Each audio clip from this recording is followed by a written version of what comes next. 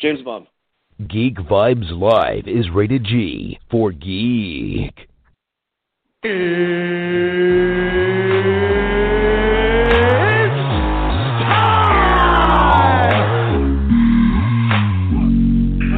this is Matt Lesher. This is Phil Lamar. Hey, this is Vladimir Taylor, a.k.a. the Penguin from Gotham, and you are listening to Geek Vibes Live. Here we go. Welcome, Geek Vibes Nation, to an all-new episode of Geek Vibes Live. I am your host, Jawan, and I am joined by Dane. What's going on, Dane? I'm back. Oh, yeah, the menace is back. Don't check your back, Jack. Oh, yeah. Freak out. Absolutely. And as usual, there's never a way to top that. But Nick is going to give it his best shot. What's going on, Nick? Trae Young. That's what's up, son. Trae Young, my dude, going off for 49 points last night. We did get the L, but damn, son. First rookie in the history of the league. We dropped 45-plus with 15-plus assists. Only 3 other players have ever done it. So we're definitely going to be talking about that this Tuesday. Absolutely. And I started this show a lot faster, mainly because of the guy that I just put on, Joel. What's going on, Joel? Hey, what's up, guys? Going Fuck on? you, Joel. What I wanted to say was I wanted to welcome Dane back. He was not on the show last week. We are super excited to have him back for a fully loaded show. There's so much to talk about. You guys must be really happy that you got, I don't know, probably a third more of your listeners back. So I apologize that I was gone, guys. It's okay. We can't do this without you, man. But we tried. I will say I was going to say we literally did last week. I was going to say the name of the show, but Joel kind of pointed out to me last night that it was really lame. So I'm just going to get right into the trailer talk. Let's talk trailers. So many trailers to talk about. Let's start with Detective Pikachu. We knew we were getting a trailer for it. I believe it was Tuesday or Wednesday. Really good trailer. I didn't really need it because I was sold off of the first one. Ryan Reynolds as adorable Pikachu. I was already sold from that. But this trailer, where it had me sold, was at 2 points. Well, sold even more. When he's in that cage, it looks like possibly like a underground fight club or something, and he's all hyped, and then Charizard pops out, and then you see him in a ball, and he's like, Pika, Pika. I was dying laughing. Like, that is hilarious. And then, obviously, for all intense Pokemon fans, the big wow moment was the reveal of Mewtwo. That was super dope. Mewtwo looks awesome. I don't know who the visionaries are behind this film, but around the release of the film, I want to interview them because I never thought Pokemon could look this good in live action, and they nailed it. They did a really good job. Mm-hmm. Mewtwo looks awesome. But Nick, I'm actually going to start with you from that. What were your thoughts on the second trailer for Detective Pikachu? Dude, it's fucking awesome. Ryan Reynolds was the perfect pick for this kind of voiceover work. Just his comedic timing and just his voice is just like perfect.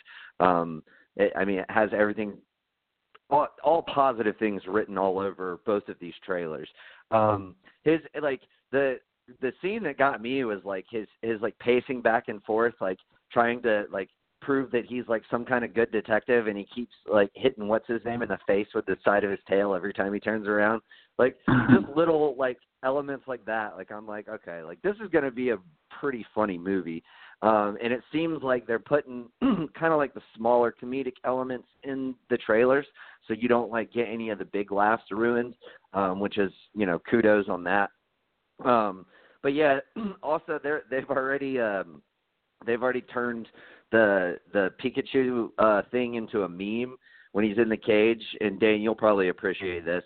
It's the let me in thing, and then it's like, get me out of here. And it's basically says underneath, like, my cat every time he's in my room. Oh, like, my God. Yeah. So yeah, Staring like, at the bitch that's right always now. a good sign when it's been less than like 48 hours and they've already like turned it into a meme. But yeah, like overall, I think it looks great. I mean, everything that I've seen from it looks amazing. And like you, Juwan, like I was especially like skeptical when they released that very first image, I think, of Pikachu. At least I think it was Pikachu. And Joel, I think you actually were the one who like shared it on the page. And I was just like, ooh, I don't know about that, dude. Like, that looks kind of weird. And then, like, right when you saw the first trailer, you were like, oh, damn. Like, no, this actually looks really fucking good. Like, and they've just, like, the more of these Pokemon that you see, the more you're just like, yeah, like, they all look really fucking legit. And it is, it's a testament to the creative minds behind it to be able to create a world in which these, like, cartoon characters can exist with live action people basically, and it all seems to fit, like nothing seems to be really off about it. So yeah, like kudos to them. I would very much like to hear an interview with you and the guys who've created this, because that's some very skilled work right there. Absolutely. I mean, obviously, I can't speak to the movie because obviously it's not out yet. But visually, it looks like it's breaking the mold in the sense of visually not getting video game or cartoon live adaptations accurate, and just the sense of it. Like, it feels like a Pokemon game. Like, it feels like I'm back. Obviously, not in the animated cartoon, but it just feels like the world of Pokemon, where as you see the main character walking down the street, there's, like, Pokemon everywhere. Like, it's not just the idea of, like, oh, they're here and there, like they're scattered. No, they're everywhere. They walk among you, sorry. So I love the look of it. And like I said, visually, it's wow. Dane, I want to go to you. What were your thoughts on the second trailer, and what was something that stood out to you, if anything did, from the second trailer? Oh, I just thought it was visually stunning. I mean, everything that you guys have said that I completely agree with. I liked learning. I don't know if they might have gone over it in the first trailer, but just more in depth of the story that he's trying to figure out what happened to his dad. That's a cool aspect. I love that Pikachu tail scene. I thought that was funny, like you were saying, Nick. And I love the "I Need a Hero" playing in the background. I thought that was a good choice for a song that just made it ridiculous. And then Charizard, Mewtwo. I think when it comes to visuals, they're supposed to make us not think something is real. I think the best example is Ex Machina when it comes to that's why it was so impressive, is that it didn't have this huge Star Wars-like universe or anything like that, but you really thought this robot was real, or why First Man probably won. And to an extent, man, the whole world, the fact that they're making me believe that Pokemon exists in real humans, existence, it's crazy. It's mind-blowing. When I heard Detective Pikachu, I thought that was the dumbest thing I had ever heard. Like, I was down kind of for Pokemon, movie, but this, like I said, this is going to be a fun journey, and it opens up the gates with this huge world building that they're doing to potential other stories, maybe with Ash and stuff. So I think that's awesome, and I think they're going to make a lot of money, and Ryan Reynolds was a perfect choice.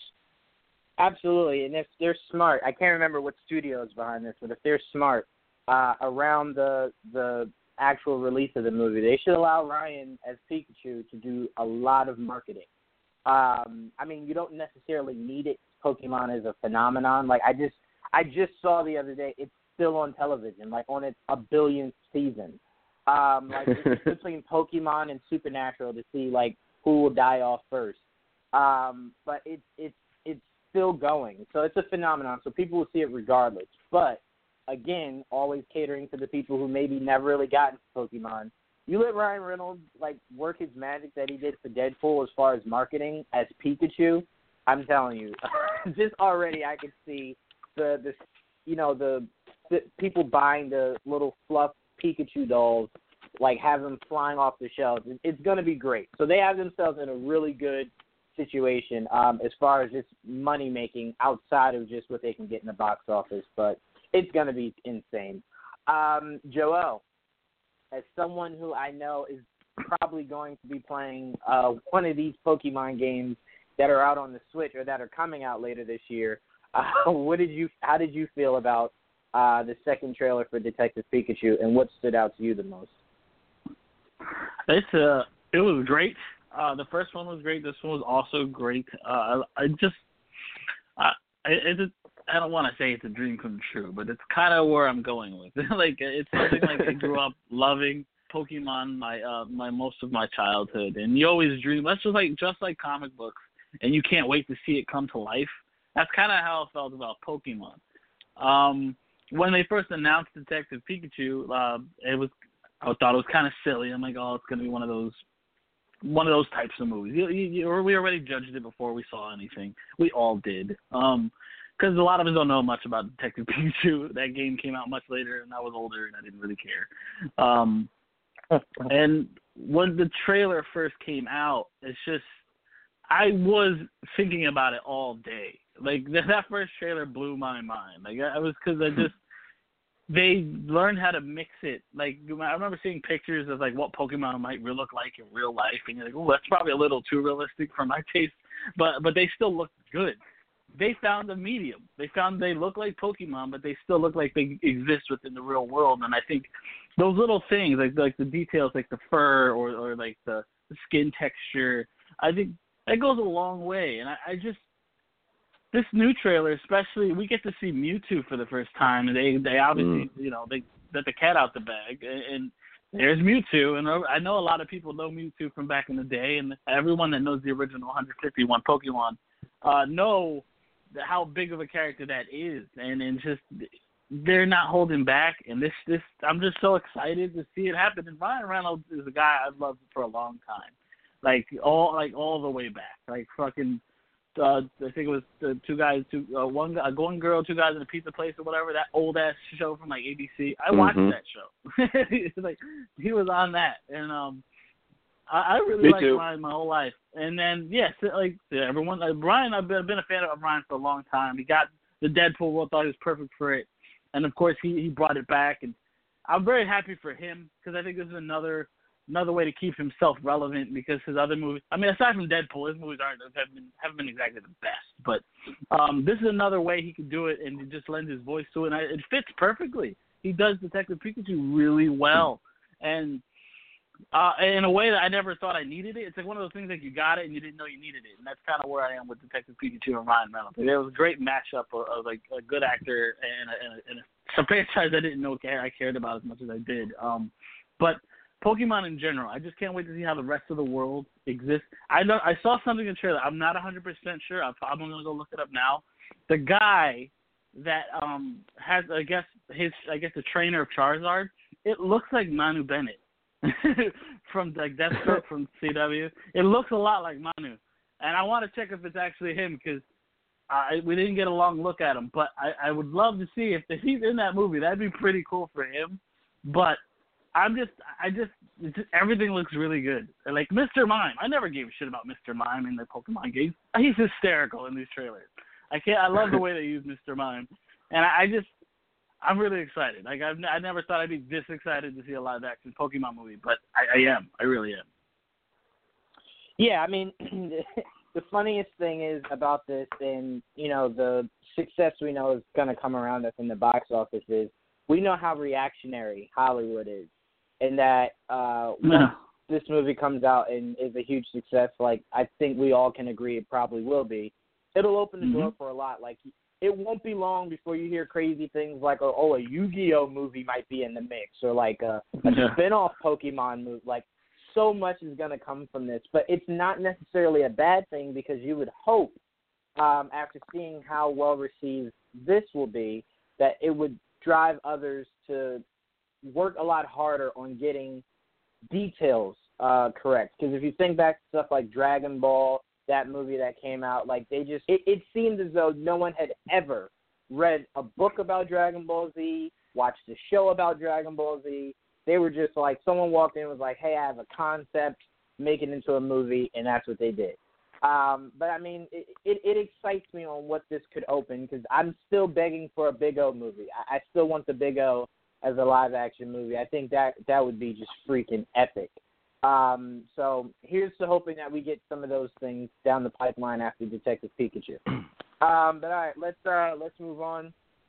Let's talk Dark Phoenix.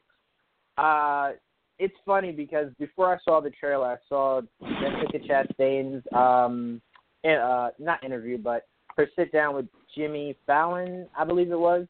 And she just was saying a lot of stuff. I was just like, you should not be saying a lot of the stuff you're saying. She was kind of somewhat spoiling it. Then she kind of went into kind of spoiling Dark Phoenix. But when I saw the clip that they showed before the trailer came out, I was just like, okay, all right. I mean, it has elements of X3, but of course it does. It's the same story. So that doesn't really bother me all that much. But I thought it visually looked good. Then I saw the full trailer, and I was just like, I don't know about this. But, Dan, I want to go to you first. What were your thoughts after watching the Dark Phoenix trailer? And are you even more sold on seeing how this saga ends, or did the trailer not really sell you? No, this trailer I actually thought was way better than the first one. I thought that this showed us that exact tone that they've had with these X-Men films for a while, but it's telling the story. I get why people would have comparisons with X3, but I mean, we're seeing Phoenix in space. We've never seen that before. We're seeing, Jean Grey really just turn completely evil. There's that spoiler, I guess, at the beginning that a lot of people think is a spoiler. I wonder if it's actually a swerve with Mystique. It just shows a very, very dark tone for this, and I love that scene with Magneto with the guns pointed at her, just shooting full blast, and she's just like smiling through it. I think Sophie Turner looks really good as far as really trying to encompass this role, because you got to throw a lot of emotion into playing this corrupt mind. And I thought, if this is the last one that we get with this group, I think it's going to be a good film. I really do. I think that I thought the trailer was actually, the last trailer, I wanted to like it, but it just didn't give it to me as much, and I think this one actually did. And I think visually, actually, that train scene was, I thought looked pretty good, where they, rip the train off the tracks and stuff like that and start just pulling it up. And I love that they were wearing those collars. So I guess, I don't remember them using those in the past. They probably have. I can't remember. But, the fact that detracts their mutant ability reminds me of the cartoon and comics, obviously. And, I'm trying to think of. I want to know who the fuck Jessica Chastain is. Like, I'd like to know. Like, I don't know if she's Lilandra. I don't know if she's Lilandra's sister, Deathbird. I have no idea who she is. I think she's the sister. From what I'm hearing, I think she's the sister. We can completely rule out the rumor. We could completely rule out the rumor that was floating around, like maybe last year, of her being a Skrull. That's 1,000% not what's going on here. She's definitely probably the sister. Whoever said that should be hit in the face with sandpaper, just like smack. Yeah. I will say to what you said before, Dane, about the collars. We saw that in Deadpool. Deadpool 2, sorry. We saw that in Deadpool 2.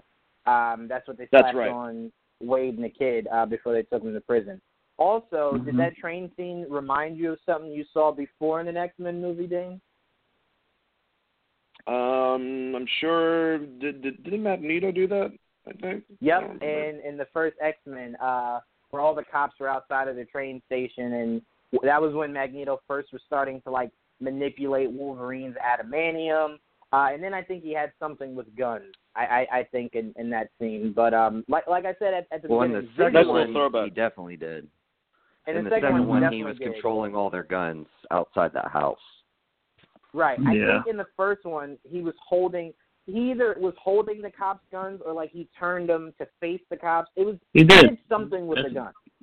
That's what he did. He held all the guns and flipped them on them. I think you're going to see like little sprinkles in this movie of just a throwback to certain parts in certain films, maybe something involving Quicksilver doing some type of scene. I just love this cast. If you took this cast, you know, every single one of them actually, and put them in any other movie, I think that it would be a pretty damn fantastic movie. And they're all great actors, so I'm looking forward to those like little, I don't know, Easter eggs that go on past things that they did. You know, this is the last Fox X-Men movie, so hopefully it doesn't suck.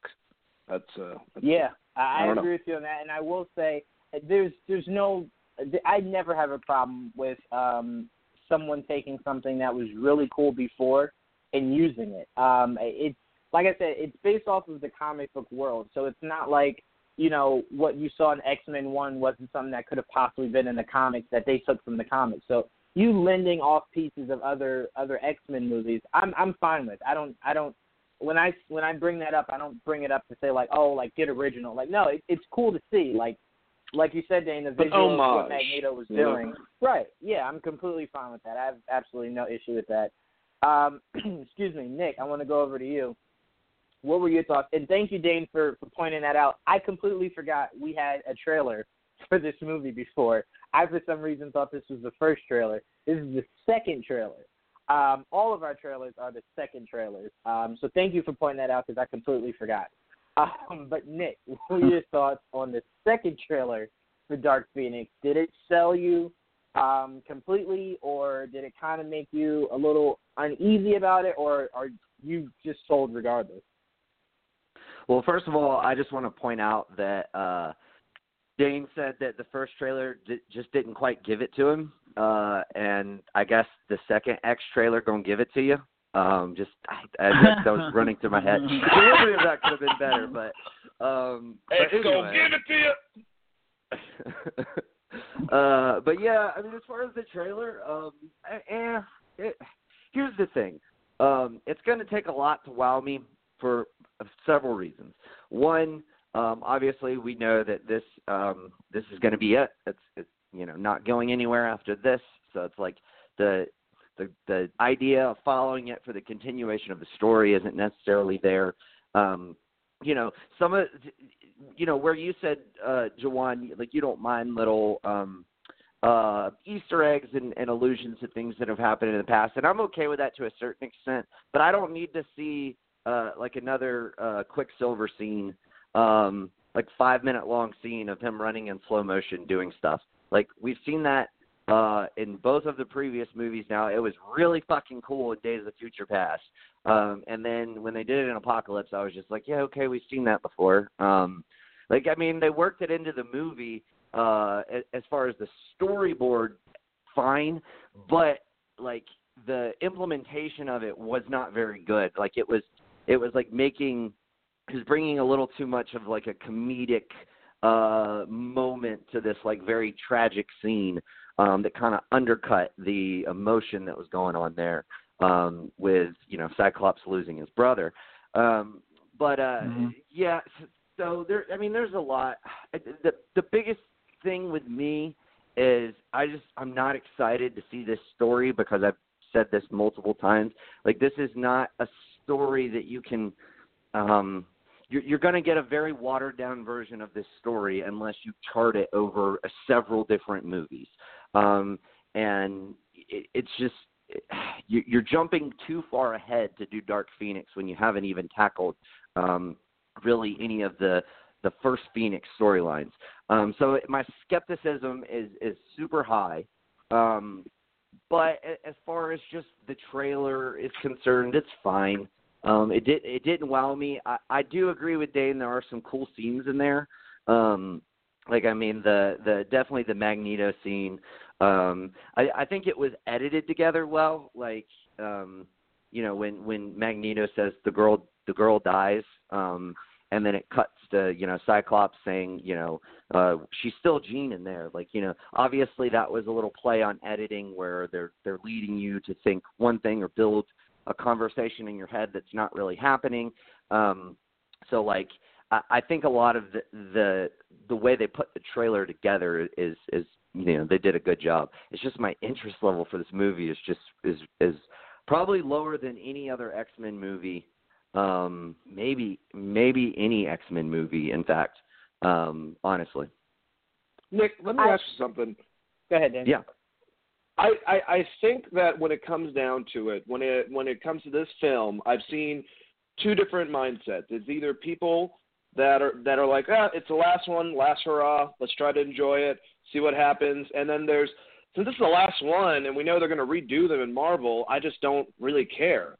So, and I don't think either mindset, obviously mine's the first one, I don't think either mindsets, I think they're plenty warranted, but I feel like those are the aspects in which the fans are looking into this. Yeah, I mean, I would agree. I think too, though, like, part of the reason why I do feel the latter, because you're definitely right, I do. But one of the big reasons, one of the biggest reasons is just I feel like this is a very rushed storyline. Like, and I don't like we've already seen them try to do Dark Phoenix and it didn't work, and it's like, and also like I'm not the biggest fan of Simon Kinberg, and this is his first directorial presentation. So like there's a lot of reasons why I am very skeptical of this movie, and all of those reasons are what kind of make me not have the hype for it, as opposed to just it being the last time before Disney gets the rights back, if that makes sense. No, I completely get that, because I mean this is a 10-issue arc, I think, or maybe 9-issue arc, so they are trying to cram something. We don't know the runtime, I don't think necessarily, but I mean, yeah, that's going to be a lot into a small amount. I can completely agree with you on that. I'll say it's crazy because when they did it the first time, it felt rushed, but it was cool, like how they did it, to where it ended with Jean risking herself. The dam burst, and everyone thought like she had died. Then, like towards the end of the movie, you see like the Phoenix in the water, and I was like, oh, that was really cool. And then I saw X3, and I was just like, oh no, maybe you should have like dragged it out like another movie. I do think Simon missed. He missed the boat, because I think he should have went the route of Mr. Sinister. I think I can't remember the director who did First Class, but I think what he was trying to start was building villains you have not seen on screen before, and building stories you have not seen on screen before. And then Apocalypse happens, so where you're like, all right, cool, I've never seen Apocalypse or the story before, and then it was like, boom, I'm gonna end it with Dark Phoenix, and it's like, no, like stop it. We've seen this. I don't want to see this again. It'd be the equivalent to Matt Reeves rebooting the Batman and then giving us the same villains we've seen a billion times before. It's okay to go deeper into the villains gallery and give us someone we've never seen before. It gives you so many more freedoms than you taking a story, one, that's huge, two, that's been done before. Because it doesn't leave you that much different things to do. And I think you kind of get that feel from this. I just think they should have went a different route, not only with story, but with villain. Because, again, First Class seemed like it was setting up to be such a different universe than what it's starting to pan out to be, to where it seems just like the same story we've seen before. Which is and not to mention they laid all this groundwork, to do the Essex Corporation and Mr. Sinister and all of that, and it's just like, okay, well, I guess they were just teasing that for later on down the road, like after Dark Phoenix, which we're not going to get anymore.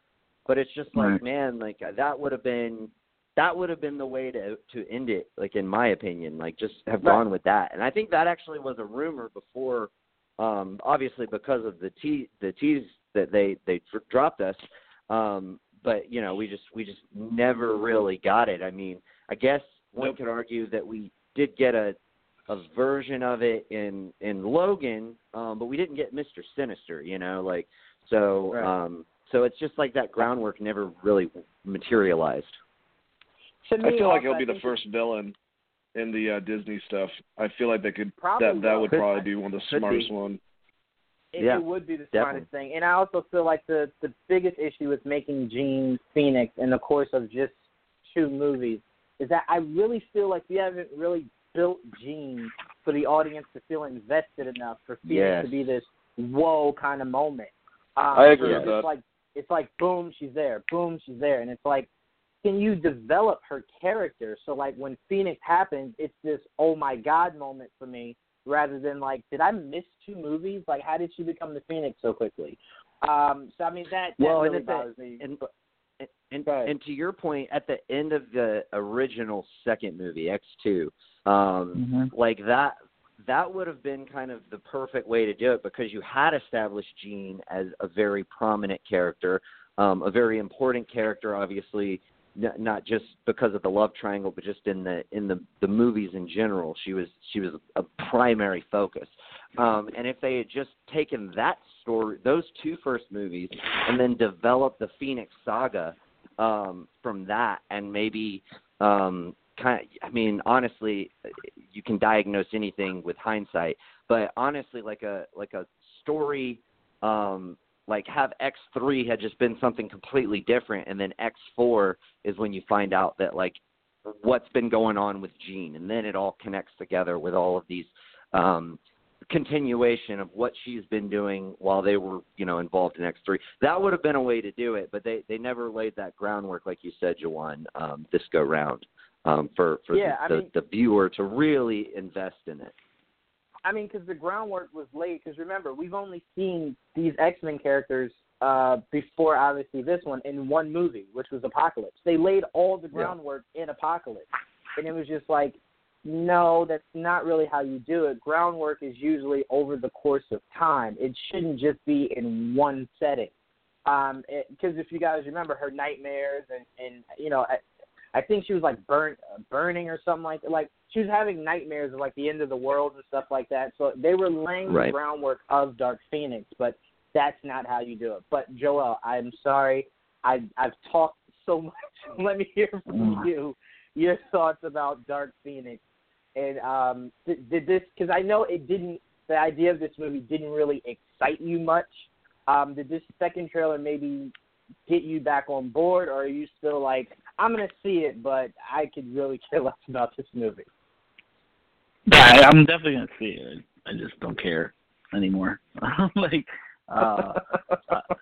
It's I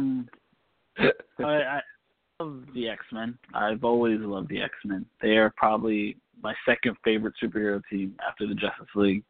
And I've loved them for so long, and to see them in live action as long as we have, and them pretty much starting it off for the Marvel Universe, I was so excited. I remember the first day I saw. I was in a theater, and this was before the internet was. I mean, it was a thing, but I didn't really have it as much. And I remember the first time I even heard about X-Men being a movie was in the movie theater, and I saw like the little build they had there with the giant silver X. And I was so ecstatic. I was so excited and happy. And I love this franchise for being what it was, a live-action interpretation of the X-Men. I've had my issues with it. It's given us some good. It's given us some bad. And, yes, we have already seen the Dark Phoenix before, and in probably one of their worst movies in, X3 Last Stand. And I didn't ever like the idea of the Phoenix Force being part of her mutation. I always liked it more as an alien entity, and that's primarily because of how I was introduced to Dark Phoenix in the cartoons, because that's the first time I saw it was in the cartoons. And the whole thing with the Shi'ar and the X-Men versus the Imperial Guard, and that was an epic fight. And I love that so much. Just to see it watered down into her being just being a mutation always bothered me. So when they announced that Dark Phoenix is coming back and they were going to reintroduce it into the new trilogy, which is basically an extension of the old trilogy, I didn't know how to feel. I was excited because I'm like, all right, well, they have an idea. Like I'm okay with it. But then, and then when I heard about it was going to be, they're going to go into space, and I'm like, oh my God, they're really going to go to space. That's fucking different, because they never go to space, and the X-Men have been known to go to space a lot. So I really thought maybe the Shi'ar would get involved in some capacity, and we'd get something. And then we've heard about what's her name, her being an alien in the movie, and was she Lilandra? Remember I heard that whole thing that she was Lilandra, and then that kind of got debunked, and we don't know what the fuck she is or who she is. And there's a part of me at this point that's making me feel like, is she not just a physical incarnation of the Phoenix Force talking to Jean? Because you never see her talking to anybody except Jean in these trailers. So is she just the Phoenix Force? You know what I mean?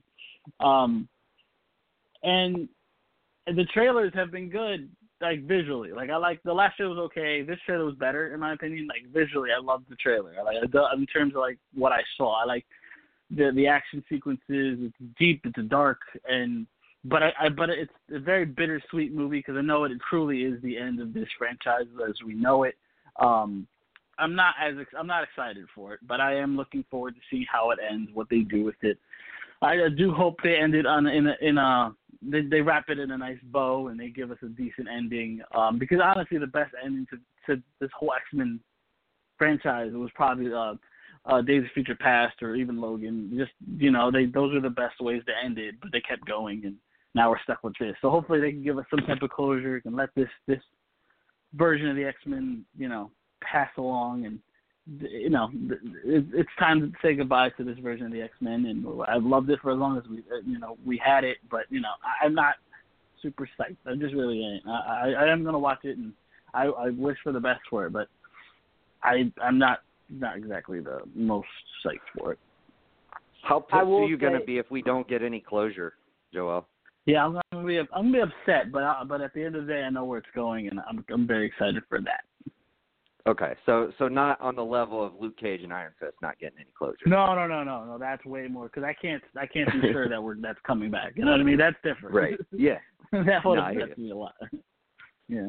I will say before we move on to our last trailer, the biggest thing that upset me, not because I had a problem with them doing it, but because the original was so emotional. I got so emotional watching it. Was the reverse of the scene that they had in X3, where Jean is, seemingly looking to destroy Magneto, as Charles is a bystander watching it. Because we remember the original in X3 was Magneto was watching Jean destroy Charles, and that was such an emotional moment watching Wolverine watch Charles die. So I'm really curious on how Simon's pulling it off in this stance. That looks really similar. Even the house somewhat looks a little similar to what they did in X3. So I'm really curious on how they pull that off and if that will be an emotional moment or if that's something that's just really quick and then we move on. So I'm really curious on why he put that exact film and how it will emotionally tie in to everything that's going on around that moment. Did you notice that the SWAT team that was out there hunting whatever, I guess the mutants or the X-Men themselves, they had patches that said MCU on them? No, I didn't. I didn't. It says MCU on the SWAT team. That was a pretty interesting little nod to the future of the X-Men. That is hilarious. But I will say to the point you made about her, Jessica Chastain's character maybe being like a manifest of like the Phoenix Force. She did say something on Fallon's show that her character is someone who seemingly is trying to take the power that Jean has and use it for her own purposes. So I'm going to assume it's probably to save her planet or her people, like she needs that power. We didn't see her really interact with many people, but I want to say it was at a con somewhere, to where they showed the trailer for this, and she was speaking to Charles. But I could be completely wrong, but who knows? I mean, this movie seems like it's just doing whatever it wants, so who knows? I'm not exactly a fan of them keeping her identity. It better be something fucking mind-blowing by the time they announce her. If her name is like fucking Becky at the end of the day and she's nobody, I'm going to be very upset. Well, now you put it in my mind that that's a possibility, so there's that. But all right, let's move on to Hellboy. We got a second trailer of Hellboy. We got a regular one, and then we got a Red Band one. I never really understood Red Band, but whatever. It's rated R trailer. I know, but just have the trailer say that it's a rated R trailer. Like, I mean, are kids really going to be watching a Hellboy trailer? Like, should they? That's why it has a red backdrop instead of a green backdrop, Jordan. Right, yeah. Just have one. Just have one. I don't want to watch two thinking that I'm missing something on one of them. I didn't even watch the regular one. I just watched the red band Who one. watches the green one? Yeah, who watches the I didn't know there was a red band one. I watched the one that the first one that I saw was the regular one. Do you listen to censored gangster rap, Juwan? Is that what you do? And just make sure you hit all the bleeps and shit? Time out. I honestly do. I dead serious. I do. I really do. All right, but this is at the level of Ocarina of Time shit. My God, I can't even. I'm gonna mute myself right now. Well, do you guys want me to lie to you? I can lie to you. Sure, I can sound cool, but no, I'm being honest. I love the honesty. I truly do. No, but after seeing this trailer, I couldn't get into it. Joel, you know how hyped I was about this movie, leading into them obviously pushing back from their original release date. I couldn't get into this. I don't know what about it I didn't necessarily like. It just didn't really do anything for me. Like, that's even with me watching the Red Band one. Like, obviously the rest of humanity did except for me. I don't know. I don't know what it is, but I'm going to go to you first, Dane. What were your thoughts watching the second trailer to the rebooted Hellboy movie? It seems cool. I like it, I guess. I don't know. The thing is, it seems like it's got like that old school Hellboy feel. Basically, it could be in two directions, man. It could be like the Hellboy movies that we liked, Blade, the first Underworld, or it could be like every Underworld sequel, pretty much every Resident Evil movie, and have that much more that of a feel, which I don't really care for. But, I mean, I like him as Hellboy, I guess. I thought the leopard dude was pretty nifty. I liked Smoke on the Water, them doing that weird little rendition, even though normally I hate that type of crap, but thought it was a cool version. And Mila Jovovich, she just does not age at all. No. She looks the exact same since fucking the movie with Bruce Willis. Damn it! What the fuck is Fifth Element? There you go, Fifth Element. Thank you, Joel. But I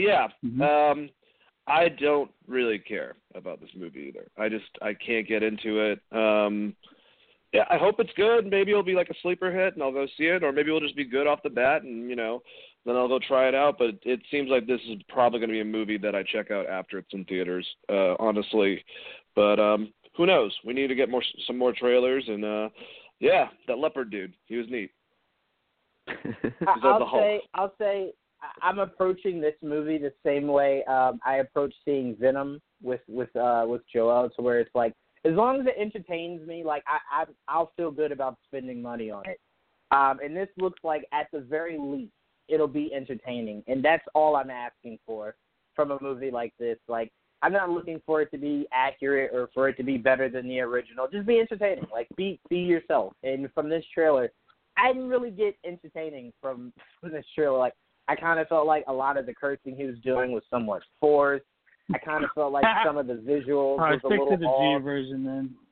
No, I don't have a problem with him cursing. I just felt like it was forced. Like, it was just like, every cursing is forced for you. No, it's not. No, it's not. No, it's not. Cursing. Thank God they didn't show boobs. You would have hated that damn thing. I would have really hated that trailer. You're doggone right. You're watching Game of Thrones. How's that going? He loves not everything good, except the boobs. Exactly. Yeah. Wow. Yeah. Well, the one thing I'll say though, the original comic books had this, from Mike Mignola, had this gothic, much more dark. I don't know. They had humor in them, but it just seems like I feel like Del Toro got it a little bit better. And from what I'm seeing, and this just seems like it could be like, I don't know, like I said, like Resident Evil 2. Or, I'll say this. Whoever the director is, he obviously wanted to separate this movie from the originals, and he succeeded, but I don't think it's in a good way. It feels completely different, but not in the way that it should. Like you said, Del Toro, he got it. He understood it. There was also animated movies for Hellboy that were more closer to the comics, if you're trying to get an idea exactly without reading the comics. But yeah, I outside of seeing him with the large horns, which visually I still think is freaking cool, it did nothing really for me. I just wish maybe Del Toro could have just done one last movie. But anyway, Joel, what were your thoughts on the second trailer to the Hellboy movie? And again, tell us why cursing is so needed in rated R movies. It's not that it's needed. It's just who cares and why does it bother you? It's rated R. Nothing to do with it's needed, right? It's there. It's just part of the thing. Yeah, it's just how people talk most of the time. Hellboy trailer was pretty good. I liked it. I enjoyed it a lot. It didn't separate itself enough from the other Hellboy movies. It kind of very similar, but with more of an edge, I guess. But I mean, I like those movies. I can't imagine this one's going to be that much different than those movies, except maybe with more violence and more cursing. And that's fine with me, and I'll probably enjoy it just the same because of it. And I like the design of Hellboy. And this maybe a little bit more than the older ones, but that's it. I mean, they're newer characters to get to know, and I'm just going to sit there and enjoy the ride. I'm not sure what else to expect from this movie. I don't know enough about the lore to get super excited, but I like what I've seen, and so that's really all it is. Well, all right, that was Joel's in-depth review of the trailer.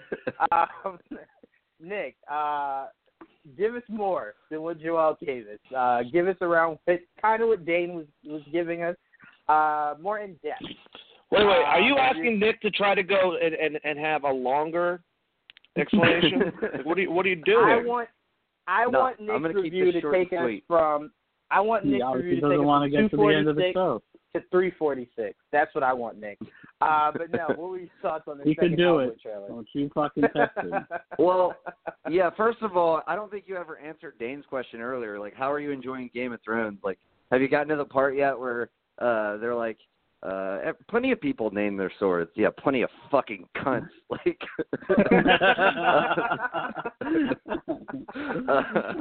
the Hound is probably the best character on that show, or at least up there. But anyway, the trailer. Okay, go ahead. No. You go. Thing with Game of Thrones.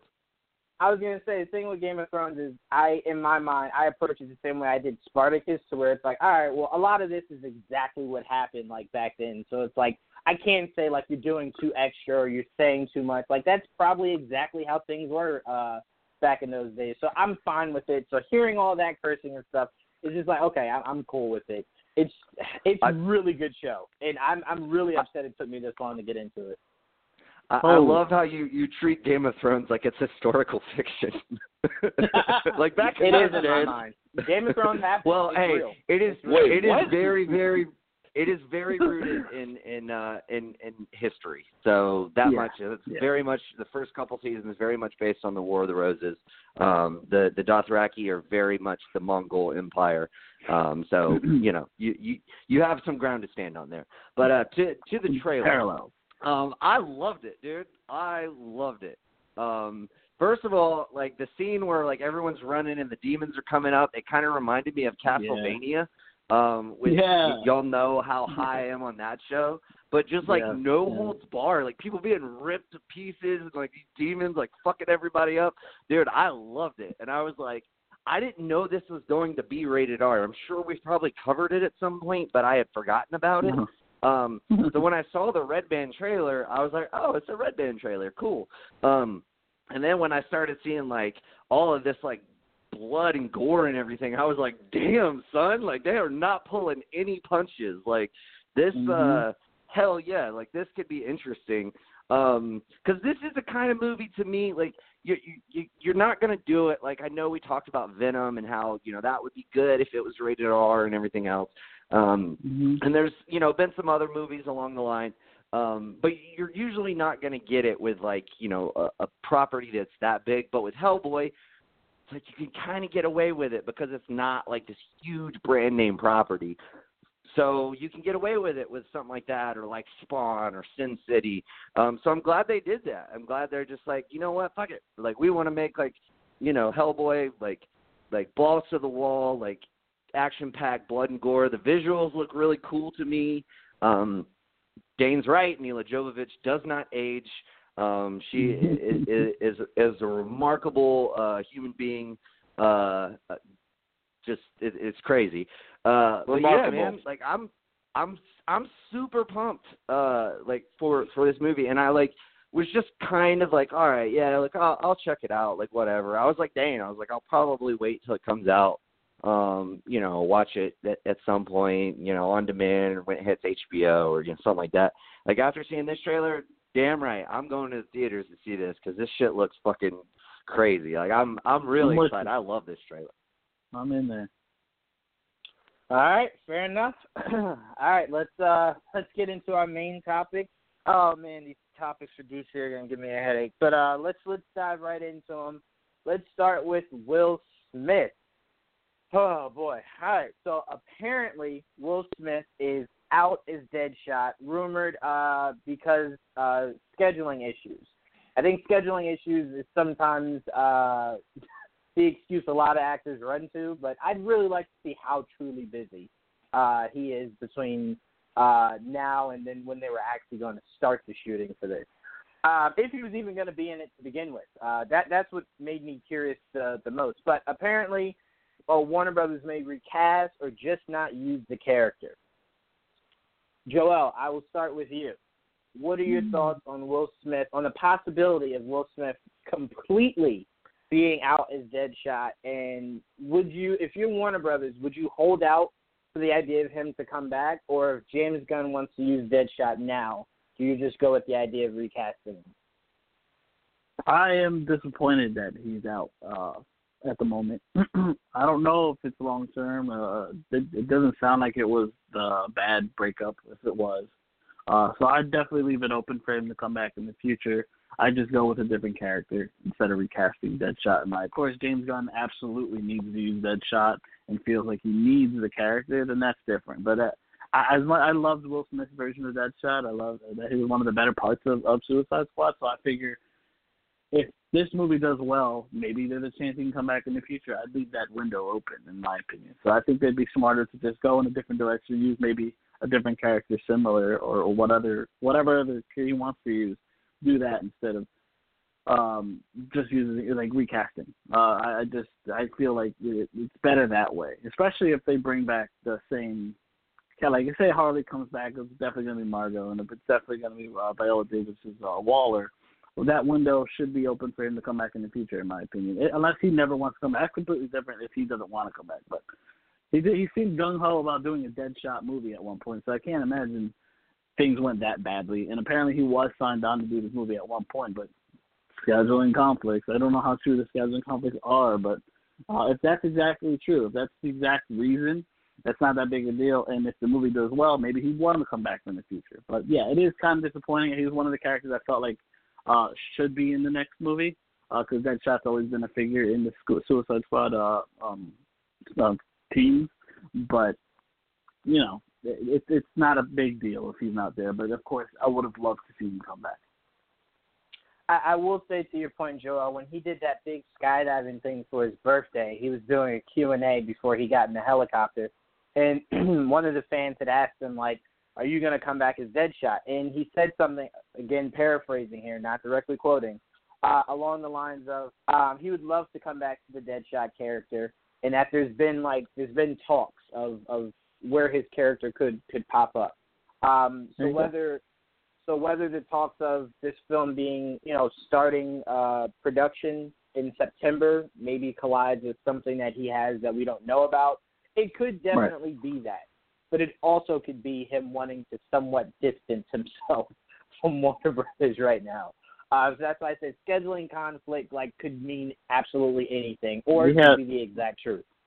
Well, as of right now, he has 3 movies coming up. Yeah. Well, one of them I think is done, but he's definitely filming Bad Boys right now. And I don't know if Gemini Man started filming, but he has those 2 movies coming. And I'm not sure when they're starting. So for the action movie that he shot is done. That comes out sometime maybe next year, I think. and then like you said, Bad Boys, and then whatever the other one is. But yeah, like I said, it could be that, or it could be something else. But Dane, I want you to tell me I'm completely crazy. Of course, it's a scheduling conflict, and of course they're going to hold out for Will Smith to come back. There's a couple ways. I think number one, what we have to realize is that Dave Bautista is going to be playing Deadshot in the next movie. So get ready for that. Cool. God, that did not land. All right. Anyways, yeah, I'm looking at a schedule right now, and I remember John Campea, I believe, going over this. So he's filming Bad Boys right now. So he should be done. He has to film Gemini Man, I believe. That's the next one in his pipeline. He's done with Aladdin. He did a voiceover for Spies in Disguise. I don't even know what the hell that is. Mm-hmm. And Bright 2 doesn't have a release date as of yet of when they're going to start production. That's it. So maybe there's more that we don't know about. Maybe he's just politely trying to make his exit, and they might potentially have to find someone else. If that's the case, cast Jamie Foxx, and then Will Smith will be happy about that. That'd be cool, though. Stop. That would be, that's a Django joke if you guys didn't get that. You can't cast Keanu Reeves for Deadshot now at this point. So, you got to do one or the other. He was Neo. Anyways, let's keep on going. And maybe guys, the rumors that we had beforehand of Deadshot getting his own movie, maybe David Ayer and him that's possibly what they're doing right now, and we just don't know any of that information. They're going to get a different character and maybe put Deathstroke in this. Joe Manganiello's not doing shit now. And or I don't know. I have no idea. It's like they can do it without Deadshot. It looks like Harley's going to have a cameo. Viola Davis is coming back. They'll figure it out. I kind of want Jai Courtney. That would be kind of great. I would have loved to have Will Smith back, but I think that there's potential for us to get a solo movie, or maybe he doesn't want to do it anymore. And like I said, then you call Jamie Foxx and see what he's doing. Yeah, I'm pretty sure if they called Jamie, he would say yes. Like if Jamie jumped on this Spawn movie that I'm still feeling like very low about, I'm pretty sure he would say yes to being Deadshot. So he would definitely jump on board for that. But yeah, like I said, Dane, it could go either way. Like it could be completely that he is busy, or it could just be he wants to step away from the character for a while to pursue other stuff. I mean, who knows how long they were looking for him to be Deadshot. For a solo, for Suicide Squad, for the Bat, like who knows? But here's to holding out hope that we get to see Will Smith come back as Deadshot, in the very near future, even if it's just like a small little cameo scene or something. But Nick, what are your thoughts on Will Smith rumored to be out as Deadshot for scheduling issues? And Dane, you answered it without me actually having to ask it, but would you recast him, Nick, or would you hold out for the possibility of him to just come back a little later? Well, I'm like everybody else. It just kind of depends on what's really going on. But you know what? Isn't Jared Leto's already out, right? He's not coming back as the Joker. That's been confirmed. No, it hasn't been confirmed. We don't know yet. Okay, but idea. That's the rumor. That's the rumor right now, is that we're not going to see him back as the Joker. Both of his quote unquote upcoming films were thrown to the side. That they were tossing around for his character. So here's the thing. I'm totally cool with just ignoring the fuck out of Suicide Squad. It was a terrible movie. So if James Gunn wants to come in and he wants to use Deadshot and make the Suicide Squad and just have it be a complete reboot of Suicide Squad, just completely ignoring everything except for, of course, Amanda Waller and Harley Quinn, just recast everybody else. I'm totally fine with that. Now, if Will Smith wants to, if it is just a scheduling conflict and he does want to have involvement in the future, maybe you could do another cameo for his character. Just because he can't do the whole movie, I'm sure if he really wants to be the character, they can find a way for him to make a cameo appearance. So, like, you know, that's certainly a possibility. But, yeah, I don't mind it at all. I don't mind if they recast just because there's already been so much kind of upheaval from the framework of the Snyderverse to now. Like, yeah, just I'm cool with that. Just recast him. I got another name for you. If Jamie Foxx doesn't want to do it, how about Michael B. Jordan? Like, I'd be totally down for Michael B. Jordan to be Deadshot. Yeah. I mean, it'd be a slightly younger version, but maybe that would work better for what James Gunn wants to do. So it's just like another name of, you know, there's plenty of people out there, you know, who you could pick, you know, to kind of fill those shoes. I think the main thing is, like, just like whoever you get to replace him, like if you replace him, I would just say like make an announcement that this has no connection whatsoever to the original. We are not like recasting this person to capture the spirit of Will Smith's rendition of the character, because as we all know, like Will Smith was pretty much playing Will Smith playing Deadshot. Like he was like, yeah. I don't need to see somebody else try to play Will Smith playing Deadshot. So if they do go with you know, a different person, I hope it's made clear that it's not a continuation of that character. It's just a new iteration of that character. Well, I would say this: if you go for Michael B. Jordan, I would desperately want you to venture into doing a Deadshot solo film. Because I would love to see more of, because Michael B. Jordan's that kind of actor that, like, if you put him in Suicide Squad, right? We already know Matt Reeves is doing whatever he's doing with those movies. I don't think you see Deadshot that often, but if you do bring in a Michael B. Jordan, I want to see that character as much as possible. Obviously, not every summer, but as much as you possibly logically can give us Deadshot.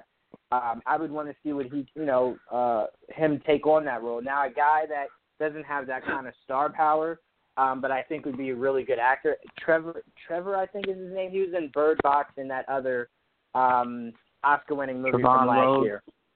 Yes, that guy. I would like to see him take that role. Moonlight, that guy? Yes, Moonlight, thank you. Okay. I would like to see him take that role. I mean, I still want to hold out for Michael B. Jordan to have a larger role in the superhero world. Me too. Would be great. Green Lantern. Great, but Green Lantern would be amazing for him. But to me, I want him to take something that has longevity to it. Like Deadshot's not really a character like you can really place just anywhere. But who knows? Yeah, but I think world. him working with Margot Robbie would be great. Like, I think those two actors together would be fantastic. I completely agree. I completely agree. Don't get me wrong, Nick. I would love to. If they said he was Deadshot tomorrow, I'd be on board. Then if you select him, I need to see him a lot more. Like, don't have it only when Suicide Squad has a movie that's when I see him as Deadshot. Like, make a solo movie. Bring in is what I'm saying. Bronze Tiger and don't use Deadshot for now. And then you can have a whole new character. You got to worry about there you go. explaining shit. I'm fine with that. I'm fine with that. It saves controversy and everything. Right. So I'm fine with that. Explain nothing. New character. And right now, Warner Brothers needs to stay away from controversy. But speaking of controversy, let's move on.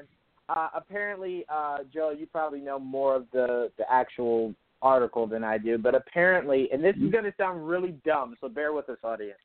Apparently, Warner Brothers is wanting a good Superman and Batman film going forward. Now, what they were kind of getting to in the sense of that is they want to take their time, make sure they're developing really good stories for both characters. So they're not rushing and putting out bad movies, which is understood. But in saying that, it kind of seems like shouldn't that have just been the mindset, like, I don't know, when you first started the universe? Like, this shouldn't be we found the light kind of thing. This should just be like all your movies should be really good films going forward. But the second half of that is they also made it known it could be a while before we get another Justice League movie. Good. I mean, it's good. You're doing the right thing right now. But, Dane, I want to start with you. Excuse me. What are your thoughts on them giving us that enlightenment of a statement by telling us they want good Superman and Batman movies going forward? And also what I want to ask you of that question is, the true question out of that I want to ask you, Dane, With saying that, knowing that we're getting Batman as soon as we are, do you think with saying that Superman is on the horizon, whether it's with or without Henry Cavill, or do you think that's still in the land of oblivion along with Green Lantern and Flash? Hold on, let me go get my 2 manatees in the tank and have them roll around. One has a yes and the other one has a no, and I'll find out from them what the fuck's going on with that. Oh, my God. No fucking clue. Solid. Good Superman and good Batman films. That's basically throwing shade on Zack Snyder, I think. I don't know that, actually. But by the way, just separate note, Heroic Hollywood, what happened to the news? You know, I love your fan art, but what the fuck does every article have to do with Zack Snyder concept art for Justice League and BVS? Can we let this shit die, please, people? Anyways, but speaking of which, at least they're talking about Superman and Batman films going forward, because we really had no idea what the fuck was going on beforehand. I'm fine with them not doing a Justice League movie for a while. I wouldn't do a Justice League movie in the future. I would do a JLA in the future. I would get away from that now that damaged brand of Justice League and try to reinvigorate it after you introduce a Batman. I hope we have a Superman film right around the corner. We don't even have to – I don't give a fuck if you have Robert Pattinson. I don't give a fuck if you have Danny DeVito playing Batman, okay? You can still have Henry Cavill play Superman, just like you have Gal Gadot play Wonder Woman. I would love to see him just kind of restart it and just do like the All-Star Superman. That's like in the middle, but it's kind of the origin, but it's not really, but it reflects a lot of shit, and you can do a lot of different stuff with the stories of Superman and just give him his own movie. It would be so fucking awesome. It would be neat. It would be great. I get so just annoyed by this shit. And look, great statement. And I'm glad that there's talks about the Flash again. I'm glad, they're doing this, they're doing that. The Batman movie, Matt Reeves, nifty. It's very tiresome. And I'm going to go take a nap now. Yeah, I mean, the thing that stresses me really about the Superman thing is you have a completely different situation than you did with Ben. Like, Henry is expressing how much he wants to still be Superman. So then it kind of makes you feel like the idea that nothing's happening is completely on Warner Brothers. Unlike it kind of seemed around the beginning to where the story was kind of making it seem like Henry wanted a lot, Warner Brothers wouldn't cave. Like now, every time they do that, it's like, how much money did Henry Cavill want? I mean, he's playing Superman, so I get it. Like, if he's like, damn, Gal got that much, Ben got that much, I need to go fucking talk to Warner Brothers. I mean, like, they're acting like he's Guillermo del Toro, leaping back, asking for the outrageous amount of money for Hellboy 3 with no reason to do that because the other two movies didn't make shit. Like, how much money was Henry Cavill asking for is what I'd like to know. I don't know, but I will say Henry Cavill started the universe quite like Robert Downey Jr. started the MCU. So I kind of feel like if I'm Henry Cavill, Man of Steel started it, and if I'm watching everybody else who's just now joined making like 8 times what I'm making, yeah, I would ask you for a lot more money. That's not a weird thing for someone to do who has been super loyal to you. And think of this, the entire time Warner Brothers and DC was being crapped on between BVS, Suicide Squad, Justice League, you never heard Henry Cavill say not one thing in a negative light about DC or Warner Brothers or anything. No, he that smiled like an on. idiot every time. Every time. Like even when Ben Affleck was having like a meltdown on camera, like he's exactly. Just Cavill's just like yada yada yada. It's gonna be great, everybody. Exactly. So to me, I kind of feel like. So it's like he was thinking of like Simon and Garfunkel, and the other one was thinking of like the Merry Melodies, like just playing in his head, Looney Tunes. Fucking amazing. Yes. Yeah, exactly. But yeah, my biggest issue is that, to me, asking for more money, seeing your peers garner like crazy amounts, you're kind of like, yeah, I want more money. And to me, I never find an issue with an actor wanting some control over their character. Like if you watch TV shows that go past a season or two, you'll see the lead character becomes the producer. Why? Because they get their character, they get what direction they need to go in, and it's okay to allow them to have somewhat say in where their character goes. So I don't see what the issue could have been in that there's a lot more going on. I think they just wanted to get away from anything Zack had his name on. But it was too hard to do with Wonder Woman because of its success, and too hard to do with Jason Momoa because of the huge success of Aquaman. But I'm just saying, I think that was the underline, that they just wanted to distance themselves completely from anything Zack created. But Nick, I'll go to you. What are your thoughts on what I just said? Do you think that's something that Warner Brothers was seemingly looking to do, but couldn't because of the success of Aquaman and Wonder Woman? And your thoughts on the stupid report of wanting good Superman and Batman movies? Yeah, I mean, that's ridiculous. Of course you want good, movies for the two most popular comic book characters of all time. Like, are you fucking kidding me? Like, that's a no-brainer. But like Dane said, at least they're like kind of talking about it a little bit. This is the first we've really heard about Superman in a little while. Like even being mentioned as far as like a movie going forward. The only thing we've heard, like as of late, is pretty much silence as far as a movie and the ongoing talks and those talks haven't broken down about the negotiation of Cavill's contract. So if there's a grain of positivity that you can take out of this, then that would be it.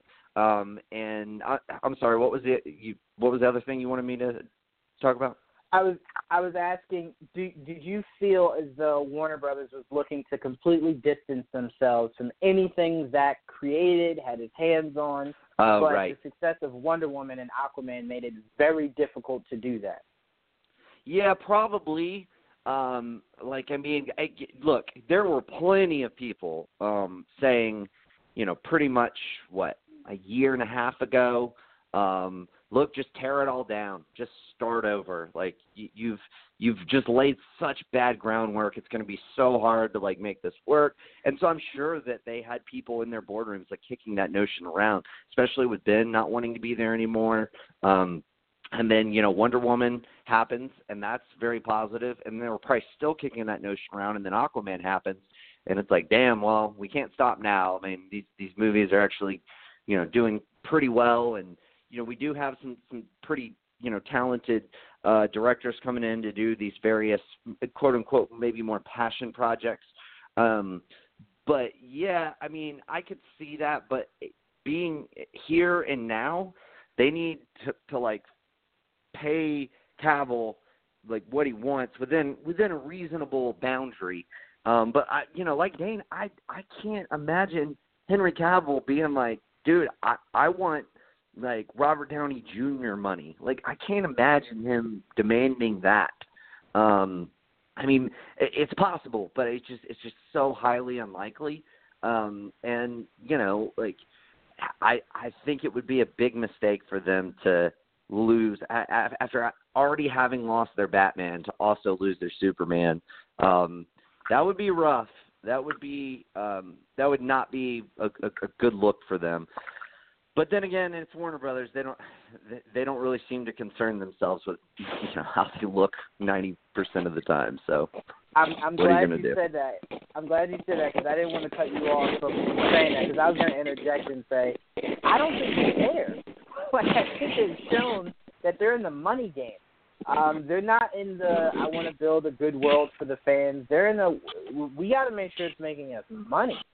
So I don't really think they care. I think they believe that they have a character in Superman that, and I mean, Dane, you've even said this with Batman, that the actors don't supersede the role supersedes the actors. And I really do believe that they think they could get anyone to fill in for Batman. They can get anyone to fill in for Superman. I will say this. Where do you think their care levels? Where do you think their care level is, Juwan? Do you think it's as bad as, say, Paramount with the Transformer franchise? Just fucking give them seizures out there, and as long as they make money, who gives a shit? Is it to that level, or are they still? It seems like they're trying a little bit, a little bit, but still a little bit. I think Armie Hammer needs to play Batman and Superman. By the way, I'm just gonna shut up now. I'll say, because I was actually, when we were doing Beast Against the Grain last night, I was actually making that exact point that you just said, Dane. that I think it's almost somewhat equal, because obviously Paramount cared nothing about the source material, only about the idea of making a lot of money. And then, like, I wouldn't say that about Warner Brothers, but then you hear the stories about Justice League and how they wanted it to be exactly 2 hours, like it was only a money grab. So it's just like you hear certain things and then you're just like, it's almost really bad. Only upside is Wonder Woman, Aquaman. Some people really love Man of Steel. Some people love BVS. So it has its bright spots. So it's not as horrible. But Paramount also, people really love Transformers 1 and 2. So, like I said, it's weird, but they are similar. I do get the comparison you're making there. They are super similar. But yeah, it's super unfortunate because it's just like, I feel like they wanted to get rid of everybody and just completely start over, which would have been a huge mistake. But Joel, I want to go to you. I kind of want to get away from the obvious dumb question, which is the WB wanting to make good Superman and Batman movies. So I'll stick on this for you, Joel. Knowing the success of Wonder Woman and Aquaman and the uncertainty of Flash, even though Ezra Miller's talking like every 5 minutes about it, Green Lantern and Superman, would you have tore everything down and completely started over? Or would you have continued on the path that they are on now, which is giving us every movie but Superman, Green Lantern, and Flash, and just hoping that these movies, whether it's here or there on a continuous streak, are as successful as Wonder Woman and Aquaman were? Well, I have the exact quote, what he was asked and what his exact quote was, if you guys wanted to hear that. Because this whole thing about Batman and Superman and being good movies, bad movies. I mean, no one goes out with the idea of trying to make a bad movie. I think it's ridiculous. Right. But the problem is people interfere and don't care how good it is based on how much money they're spending or time constraints, shit like that. And I think that's where shit gets fucked up. I think Justice League just turned into a bonfire because of the reactions to BVS. And then, of course, Suicide Squad. And everybody was scrambling to just try to fix something. And they were literally filming Justice League as all that shit was going down. So I think that's what really caused the downfall of Justice League at the end of the day. It was just a mess. Even though I didn't hate that movie, but at the end of the day, it was definitely a Frankenstein's monster of a movie. Let me get to that quote. They asked him what finally clicked, like what changed the mindset. They said what Patty Jenkins did on Wonder Woman illustrated to us what you could do with these characters who are not Batman and Superman. Obviously, we want to get those two in the right place, and we want strong movies around Batman and Superman. But Aquaman is a perfect example of what we can do. They're each unique and tones different in each movie. So that was his quote about Batman and Superman. That when he was asked, that was legit what he said, and that's a politically correct answer. He wants to build the universe and have everything less obviously connected, have them stand on their own. Unfortunately, it just looks like the whole thing with Superman, who seems to be like the outlier now, because Batman's obviously going to get done. We've got a lot more movement on it, and the one that kind of feels like it's stuck in limbo right now is Superman, and everyone wants Superman because basically he started it, and we have an actor that wants to be Superman. And the frustrating part, we don't know the behind the scenes. We've heard a lot of different things, but we don't know for sure. We have no idea. Like last year, before this whole hoopla about him actually coming back as Superman, there was word that they were going to try to make him the forefront, where he was going to be like the Nick Fury of the DC universe, where you'll see him more often in little parts, and of course until he gets his own movie. And then that changed at one point. We don't know what happened, but maybe negotiations fell through, and this is where we got.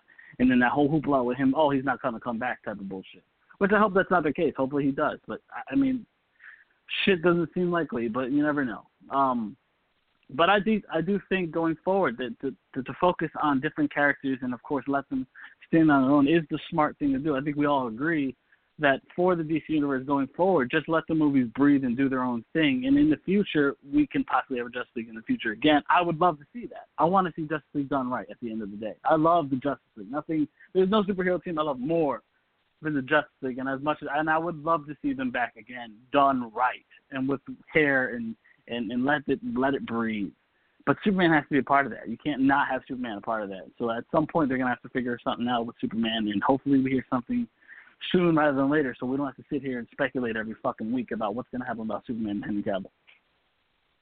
Yeah, I think the biggest thing that bothers me about this world that they have so far is not necessarily the other characters that they're talking about building movies for. I think what bothers me the most is if I had the original Justice League each have their own movie, or at least an appearance of some sort, like Green Lantern, Flash. I'd be fine with you wanting to do Blue Beetle, you wanting to do Birds of Prey, you wanting to do all these other characters that might not ever really see the light of day. I'm fine with that. But when you have no movement on Green Lantern, Flash is constantly pushed back. Superman seems like it's not even really being remotely thought about. It's bothersome. It really is. And we've at least seen Flash, and we've seen a lot of Superman. Make Green Lantern. Like, I want you to make a Green Lantern movie solely so people forget that the other one even happened. That character deserves some love. And I think a lot of people are looking forward to that more so than really anything else, is a good Green Lantern movie. So it's just, come on now, guys. come on. Let's get this ball rolling. But let's move on. I want to talk a little bit about Marvel before we run out of time here. Apparently, this Fox Disney deal is looking like it could be done by the end of March, which is good. So finally it's done. We don't have to think about it anymore. All the characters will be home. My question in this, I want to say is, because I've asked what do we think will be the first thing to be brought up from this merger.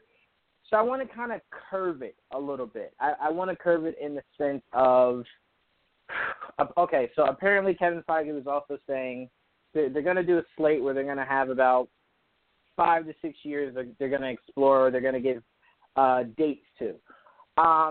In the idea that we get the idea of them wanting to do 3 to 4 movies a year, pretty much is what they're doing now. Like this year, Captain Marvel, Spider-Man, Endgame. Is there a possibility Fox characters could take up 2 movies in the course of a year, like an X-Men movie and a Fantastic Four movie? Or do you think that it's something that they're going to space out? So like Fantastic Four has its year, X-Men has its year, or we've heard rumors of X-Men going to the Disney Plus streaming service. Dan, I want to start with you. Wouldn't be all of them. Right, it wouldn't be all of them. Right, I'm glad you said that. It wouldn't be all of them, but some characters of the X-Men, or just from the X-Men universe. That wasn't really clarified. Would you be okay, Dan, if they took either Fantastic Four or X-Men and introduced them through the streaming service rather than immediately introducing them on the big screen? Fantastic Four, no, not so much. I think they can actually make an amazing sci-fi-based Fantastic Four film, introduce Doctor Doom through first maybe a Black Panther film, solo film, also then incorporate him into this, television show if they wanted to go down that route. X-Men, unless you're doing like an X-Force or X-Factor or something like that, Gen X, yeah, you could probably put it on that, or, but I feel like you need to put those movies, especially since they've had this longevity within, film and Fox. I would definitely take the main core X-Men and put them on, the normal movies within the MCU. Then again, if you wanted to do like a Children of the Atom series where it incorporated a young Professor X with the main X-Men and have it like set in the past, kind of fill in the dots of how mutants kind of like came into the MCU, I can see that Disney on a Disney Plus app. That would be kind of cool. But I want Wolverine. I want all of them. I want them in a movie more so. Fantastic Four, I'd like them in a film. But I could see that happening a hell of a lot more so than a popular franchise like the X-Men with characters that are as rich as Wolverine, Magneto, and Jean Grey or Storm. Yeah, I mean, if you're going to take an X-Men based property, I would like to see maybe the history of mutants through a TV show. like how mutants came to be. I mean, because think about it. Whenever they do introduce them, Joel was bringing up the idea of the Eternals could be a way to introduce the idea of mutants. But you're going to have to explain it. And then you're going to have to loop in that Wanda got her powers from being a mutant, not from someone taking her in a lab and creating her. Mm-hmm. So it's like you have a task in front of you if you're Kevin Feige. And I believe, not with the main X-Men team, Dane, not with the main X-Men team, but I do believe that it'd be an easier story to create for a television, well, not television, but through a series rather than trying to fit it all in one movie. It would just explain a lot more, and you could dig deeper in it. But if the Eternals is going, now that I'm nerding out about it in my head, like, you know, I kind of made this movie idea with the Duffer Brothers doing a movie. If, like I said, if you do the kid X-Men, like before they're older, with Jean Grey, Cyclops, Iceman, Beast, and Angel, with Professor X, and kind of incorporate and fill in the gaps, but then you do the movies with more the uncanny X-Men, if you will, when they're in their 30s, and just have it as a past type of thing and get a whatever director, I think that would actually be pretty fucking cool. So, yeah, Disney, do that. Yeah, and I mean, you could, because Feige already said all the shows, Marvel-related, are connected to the past, present, and future of the actual MCU. So it's not like you can't say this was them when they were young, this is them now in present day. You could completely do that, and you could spin that movie with Xavier explaining why they've held themselves from the world, stuff like that. Stuff you don't necessarily want drawn out through the course of a movie, but through the course of a series would be a lot more acceptable. And the Duffer Brothers doing it would be freaking amazing. But Nick, I'll go to you. Would that be something that'd be acceptable to you, of maybe growing stories for these characters through the Disney app and then bringing them into the movie world? Or do you want to see them directly, like once you can get them and start production, make these characters into movie form? Don't waste time on a show. No, I mean, I really like that idea. I'm glad that Dane brought it up, because I kind of have the same type of idea with the fact that they're doing, this Loki kind of mini series, and then doing the Vision and Scarlet Witch one. I think it would be super cool to see sort of the history of Charles and Magneto in that kind of format, them as young characters. So like in the distant past, and then you get the older versions of them. So I would have it be kind of more like that, which I guess is maybe a little different than Dane's final conclusion. But like as far as for the movies, I would still have like the young X-Men team and evolve them to kind of grow alongside Spider-Man, to be kind of your third tier of age range for the future. So I mean, you have your OG characters that have been around since Phase 1.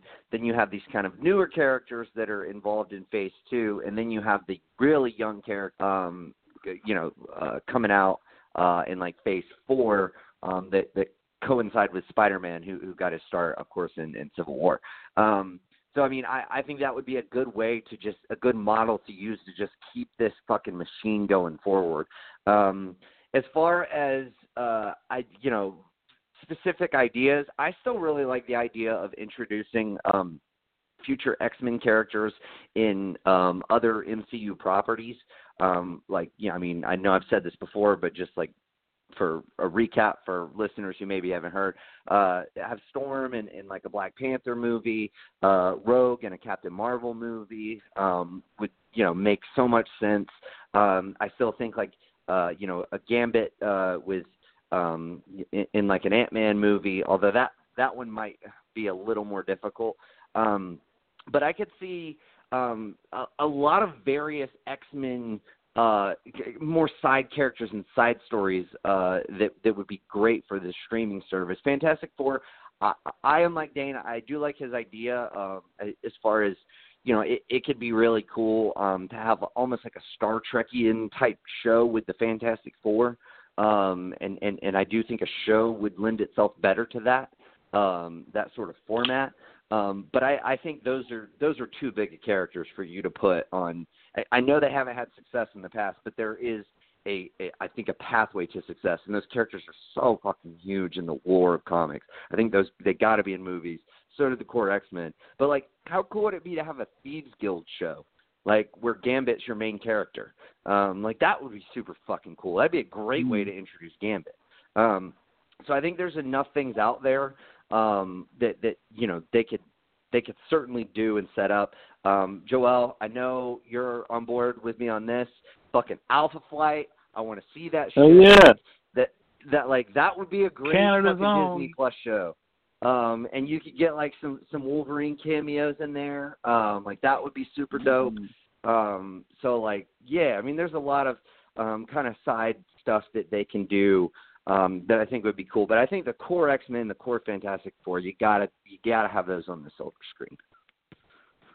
Fair enough. I will say that the one thing that bothers me the most about the MCU not being able to have these Fox characters earlier is that the whole registration thing that Cap and Stark were fighting over would have been a beautiful introduction to the mutant world, because you would have had these kids who are just now finding out about their powers that now have to become registered, and they're like, I don't want to be registered. Like, I don't even want these powers. Go ahead. I'm sorry. I think you can still do that. I mean, you wouldn't want to have it be too close to home, like rehash that story too much. But I think you still could, like, it could be like an amendment in the Sokovia Accords and at least play a factor in one of the X-Men movies. I wouldn't necessarily have it play a factor in one of the bigger scope things, but I mean, I do think that could work if you want to go that route. The only reason why I say it somewhat couldn't is because after the events of Endgame, you would kind of think the government would go, no, it's probably best that we do have the Avengers like come in when they need to come in and you know, kind of just run themselves as they need to, because obviously we need them.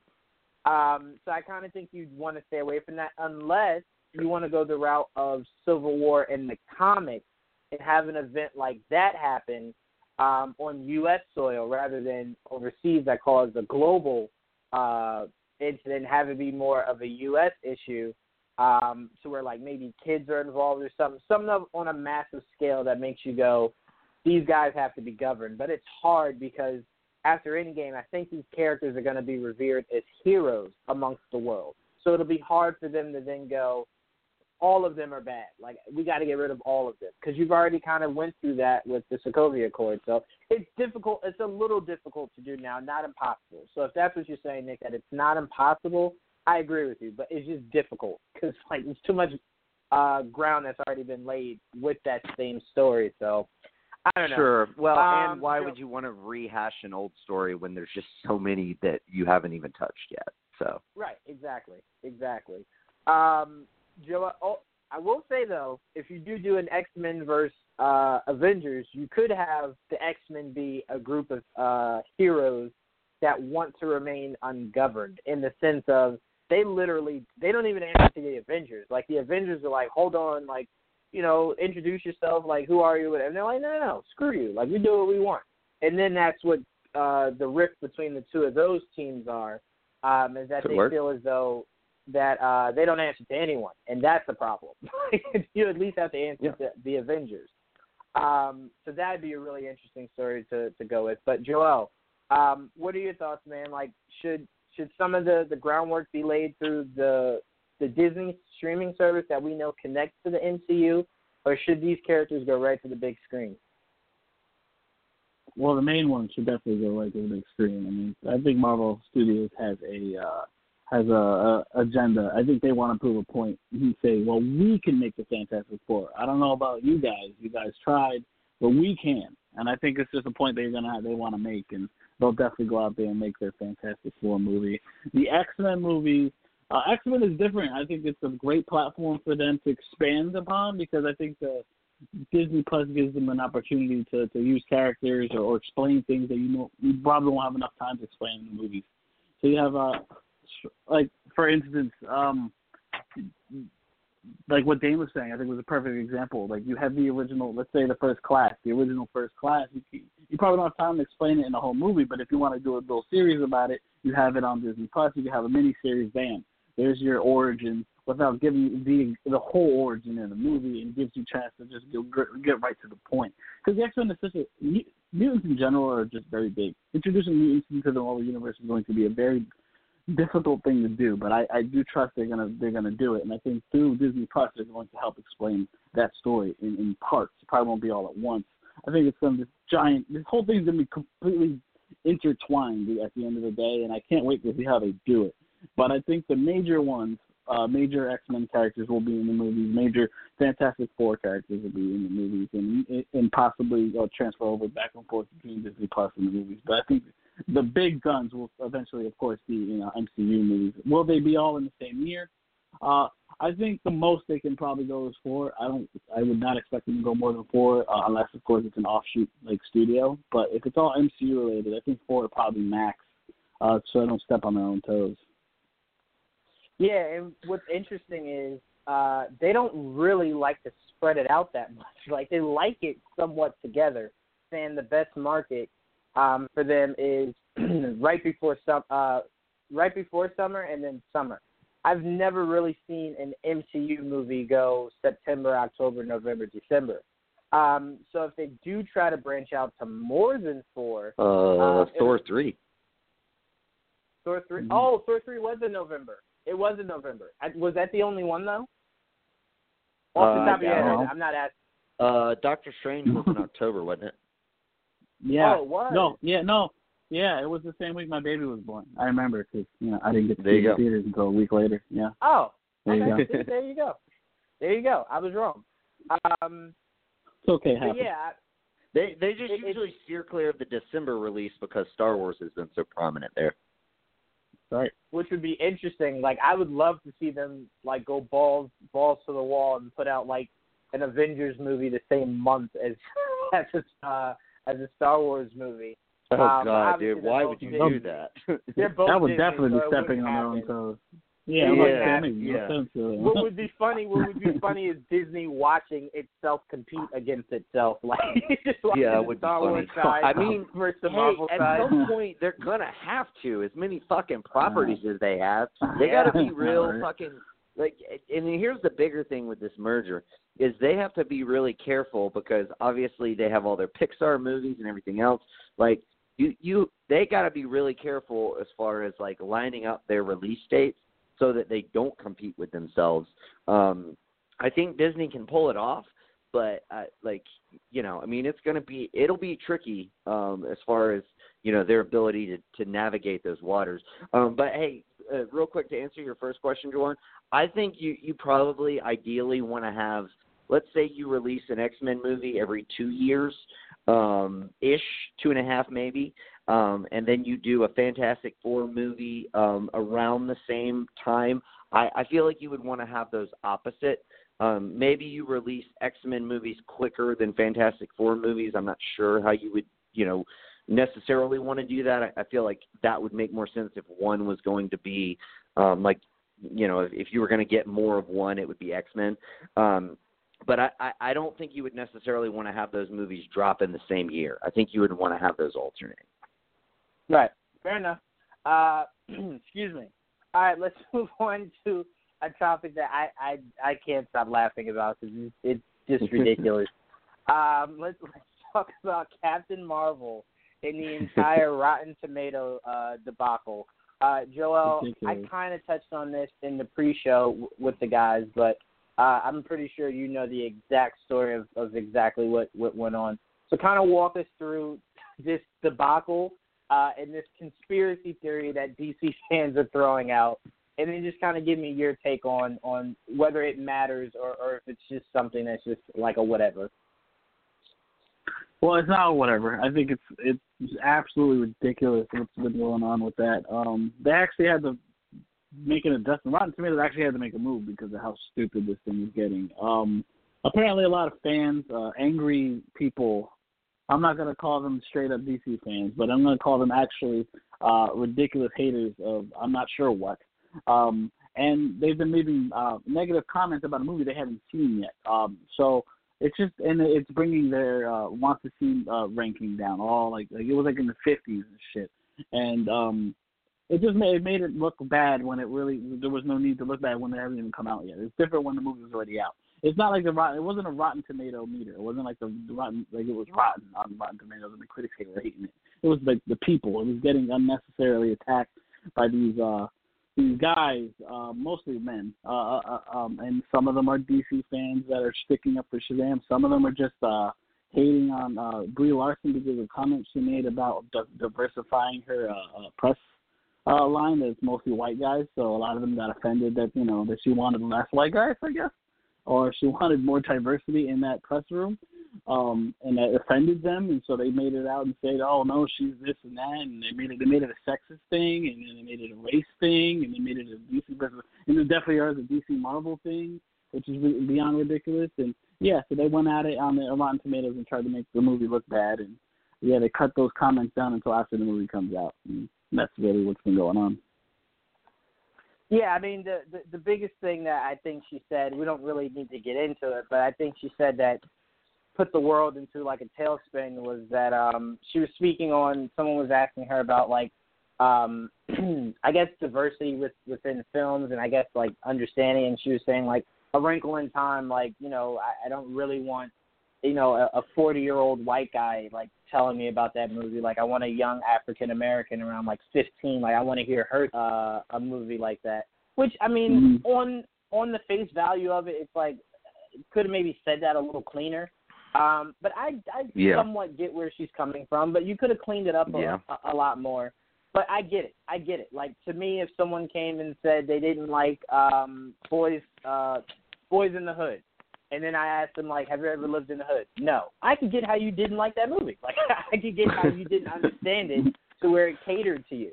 So like I said, on face value, clean it up a little bit. But if that's how you strongly feel and you're willing to take the backlash, she was even saying she doesn't even pay attention to, like, what anyone on the Internet is saying. So if you have the strength to do that, more power to you. But I do get some people in the sense of you could have cleaned it up a little bit. But I do get it.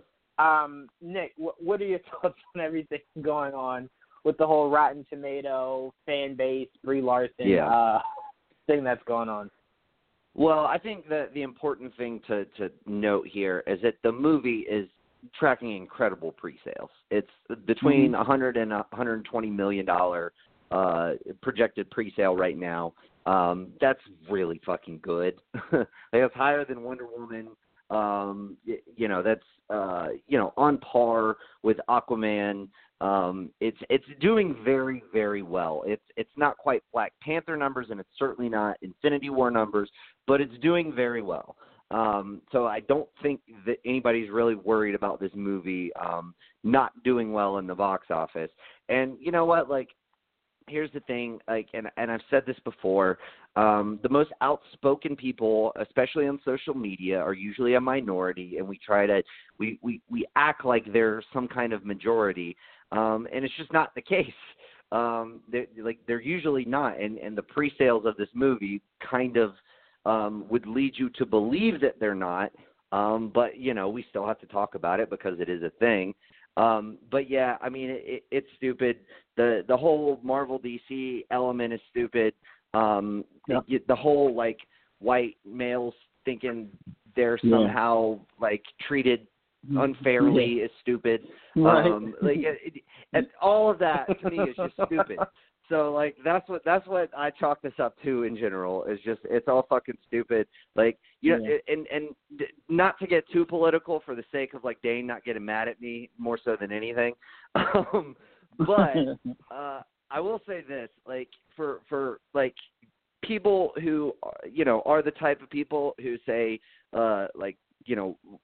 white men have it like so bad as far as like social media and everything are also the same people to say like everybody should stop trying to play the victim. It's like, well, if you don't want people to play a victim, then don't fucking play a victim.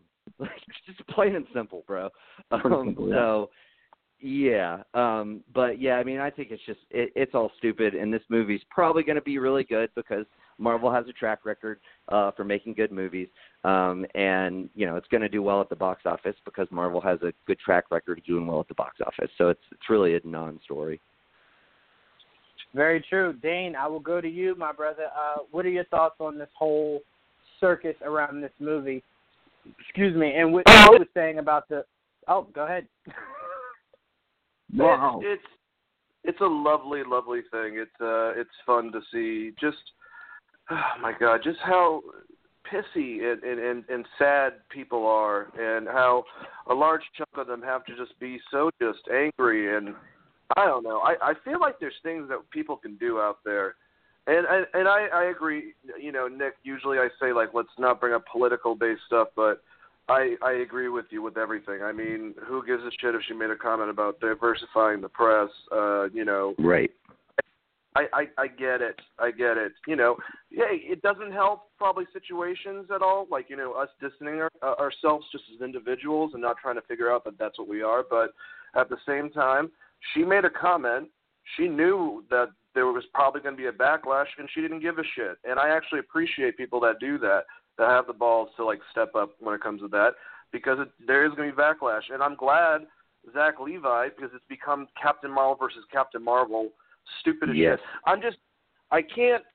When I was younger and I was in high school, when I got to talk about that type of concept, it was so much fun. And you were talking about two comic characters that have called Captain Marvel, squaring and stuff like that. And now it's a thing between two groups.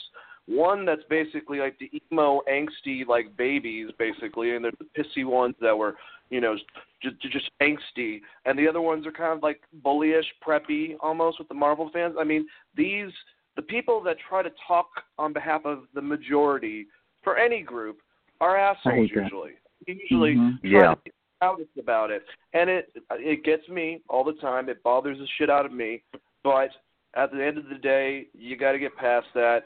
And if these people want to be outraged because that's the fucking culture we're a part of now, let them be outraged because they're probably the most ignorant when it comes to it within any situation like this. So I don't know. The movie, like, I was going to say everything that Nick said about what it was tracking for. It's supposed to make just as much money as Civil War did in China when it opens up. So I think it will be fucking fine. And I'm looking forward to seeing it. Hell yeah.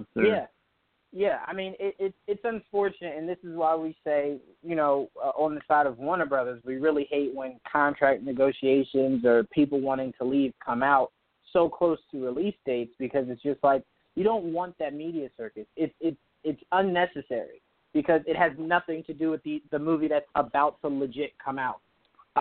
So, like, you don't want any of that controversy or any bad press or anything like that. Like, sure, some people might come out that got press screenings and say they didn't like it. Cool. Okay, maybe it just wasn't for you. But just the amount of negativity that has been swirled around this Captain Marvel movie is just, honestly, it's ridiculous. It's ridiculous.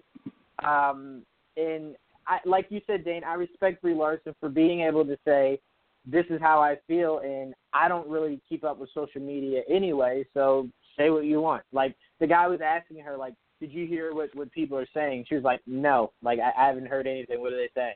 Like, again, it could be a ruse. She could be reading social media. It's the equivalent to Nick and Joel. We see it in the NBA all the time. I don't really keep up with what you guys say, but then, like, tomorrow they'll go, I'm sick of you guys asking me about this and talking about this. It's like, I thought you said you didn't, like, keep up with it. Like, we don't have many people that are brave enough ahead of their huge movie that are headlining it, brave enough to say whatever they feel leading into it, not really caring what any of the possible consequences could be. And that's a quality that you have to respect. I was gonna say I think I was just thinking in my head. I think Brie Larson's like the antithesis of Kevin Durant. Like, yes, I would say yes. Yeah. She is. No fuck. She's all good. I'm gonna say what I want to say. I don't care. All right. We all agree that the hate for everything comic book movie-wise, dividing side. I really would like for Marvel and DC fans to realize, like, you're becoming almost, even though it's just purely over the internet, becoming almost as bad as East Coast, West Coast beef. Like that, you're becoming that in the sense of it's okay to have two really good rappers. Like, it's really okay. And the thing that didn't make the most sense was Tupac, I believe, it wasn't even from the West Coast. So it was like he was claiming the West Coast. He's not. So it was just like your beef made no sense. Like, it made none whatsoever. So I want to take 2 minutes for just guys, if you're listening out there and you just feel a little bit angry and a little bit of if what we're saying is going the opposite way, just breathe calmly and just realize to yourself just one thing. There's a lot of the fucking people out there, you know. It's okay. Let them fucking have some goddamn fun too, all right? Now I'm talking to a lot of insecure white dudes. It's okay, I am too. You know, shit happens. All right, just fucking breathe and you'll be all right. Breathing's cool. Amen to that. Amen to that. Let's get into our last topic. I want to keep this one somewhat quick, so I'm going to two-side this. According to Collider, Oscar winner Rami Malek, I could be saying his name wrong. Nick usually always lets me know. Rami Malek not bad. Is in talks. The talks could have been finalized by now, obviously, from when the report first came out, but is in talks to join Bond 25 as the main villain, and also Lupita Nyong'o is eyed to play the Bond girl. Okay, geez, all right. I thought you nailed it. Man, I'm scared. Is being eyed to play a Bond girl. Which casting stands out to you or excites you more? I'll ask, and I'll start with you, Dane. I mean, honestly, both. Remy's coming off of an Oscar win from playing Freddie Mercury. I think that's awesome that he'd be playing the villain, you know, or he's playing the main villain, I should say. I think that he could really sink his teeth into him. I don't know for Mr. Robot, which I think if I had that perspective in mind, I would also be able to see him more as a villain, I guess. That's more close to at least the James Bond material. But Lupita, I mean, she's amazing. Whatever you put her in, she's going to be great. She's gorgeous. So, yeah, her being the Bond girl this time around I think is a really, really cool choice. And she is an excellent actress, so she's not going to suck. She'll bring her A game. They both will. Absolutely, and I like the idea of Remy playing a more maybe again I don't know this, but more of a psychological villain in the sense of he's just setting events up, kind of like what Christoph Waltz was to a degree in his role in that James Bond movie. I kind of like that idea. Kind of like the Batman aspect. I like when you make Batman or James Bond have to think, and it's not just, all right, he's just gonna punch like 30 people in the face, and then we're gonna roll end credits. Like, no, I want it to be something that kind of makes him think more than just throw his fist. But Nick, what are your thoughts on the two castings? Which one do you enjoy? Are you excited for more? Yeah, I'm like Dane. I love both of them, but I'm definitely more excited for Rami Malek. I think that it's been a long time since I've like really loved a Bond villain. Like, honestly, like, even Javier Bardem, he gets a lot of praise. He just didn't – his character just didn't quite do it for me. I love the movie. I wasn't mesmerized by his character in that. And I love Javier Bardem, and I love Bond movies. So you would have thought that it would have been perfect, but it just didn't quite, hit on all the cylinders for me. It's probably been, honestly, since Sean Penn's Alec Trevelyan, 006, that I was really – like captured with a villain and his motives and everything else. And honestly, I think part of what Javier Bardem's thing was like he was kind of in a way like a rehash of 006. At least there were some similar elements going on there. And it just didn't quite hit. But I love the notion of him playing the Bond villain. I think it will be super cool, and I'm with you, Jawan. I hope it's a very psychological take on a villain because those traditionally are the best villains. Right. You know, I mean, obviously Ernst Stavro Blofeld is the most iconic villain, and, you know, I don't think Christoph Waltz necessarily nailed that one, but the movie just wasn't that good. But like I think he could bring like a very interesting element to a Bond villain. So yeah, I'm really excited for that. Yeah, I personally, Nick, was blown. Let me not say blown away. I really enjoyed Mad Mickelson. Yes, Why I is did. it such a tongue twister to me?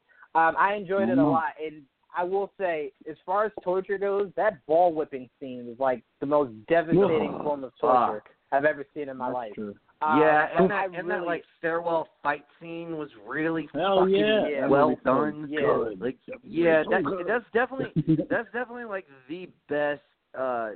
At least to me, like just from front to back, like the best Bond movie that Daniel Craig has done. I love Skyfall, but Casino Royale, man, like, that fucking shit's so good. Casino Royale was a beauty. That movie was a beauty. Yeah.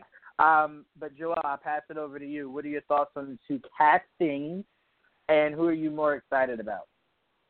I'm excited for both. I really can't wait to see. I hope it becomes official. I'd love to see both in the movie in some capacity. Rami Malek is a man on the rise, man. I have watched Mr. Robot, and he's really good in that. He was great in fucking Bohemian Rhapsody, and I'm not sure what his villain would be like, but he can pull it off. The guy has a creepy look to his face, so as long as the creepy look is there, he can definitely pull it off.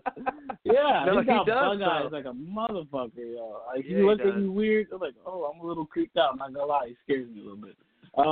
But I'm not sure what his villain is, or like if it is psychological, cool, he'll pull it off. I have no worries if Rami gets it, you know.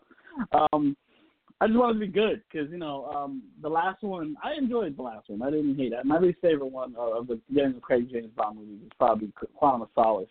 Probably because it was boring more than anything. But Spectre, but I like Spectre. I don't know. It didn't bother me. Yeah, I didn't really like it. I actually think Quantum of Solace is underrated, but that'll be a debate for another time. Sure. Yeah, that'll be a gotta debate watch for another time. Right. But I really just want this one, because if you say you consider Spectre not as a good one, then that means you're due for a good one. So you're good, bad, good, bad. So they're due for a good movie. So this one should be that one. Yeah, absolutely. Absolutely. All right, I want to do a yay or nay on this other topic because we have a little bit of time. Just a yay or nay from everyone. Jordan Peele's Candyman cast, Aquaman villain, Yahya Abdul-Mateen II. All right, Jesus. Okay, Dame, yay or nay? Nay. All right, Nick, yay or nay? Nay. I didn't really like his performance in Aquaman, but it's a trepidatious nay. Like, I think he could be okay. Okay, fair enough.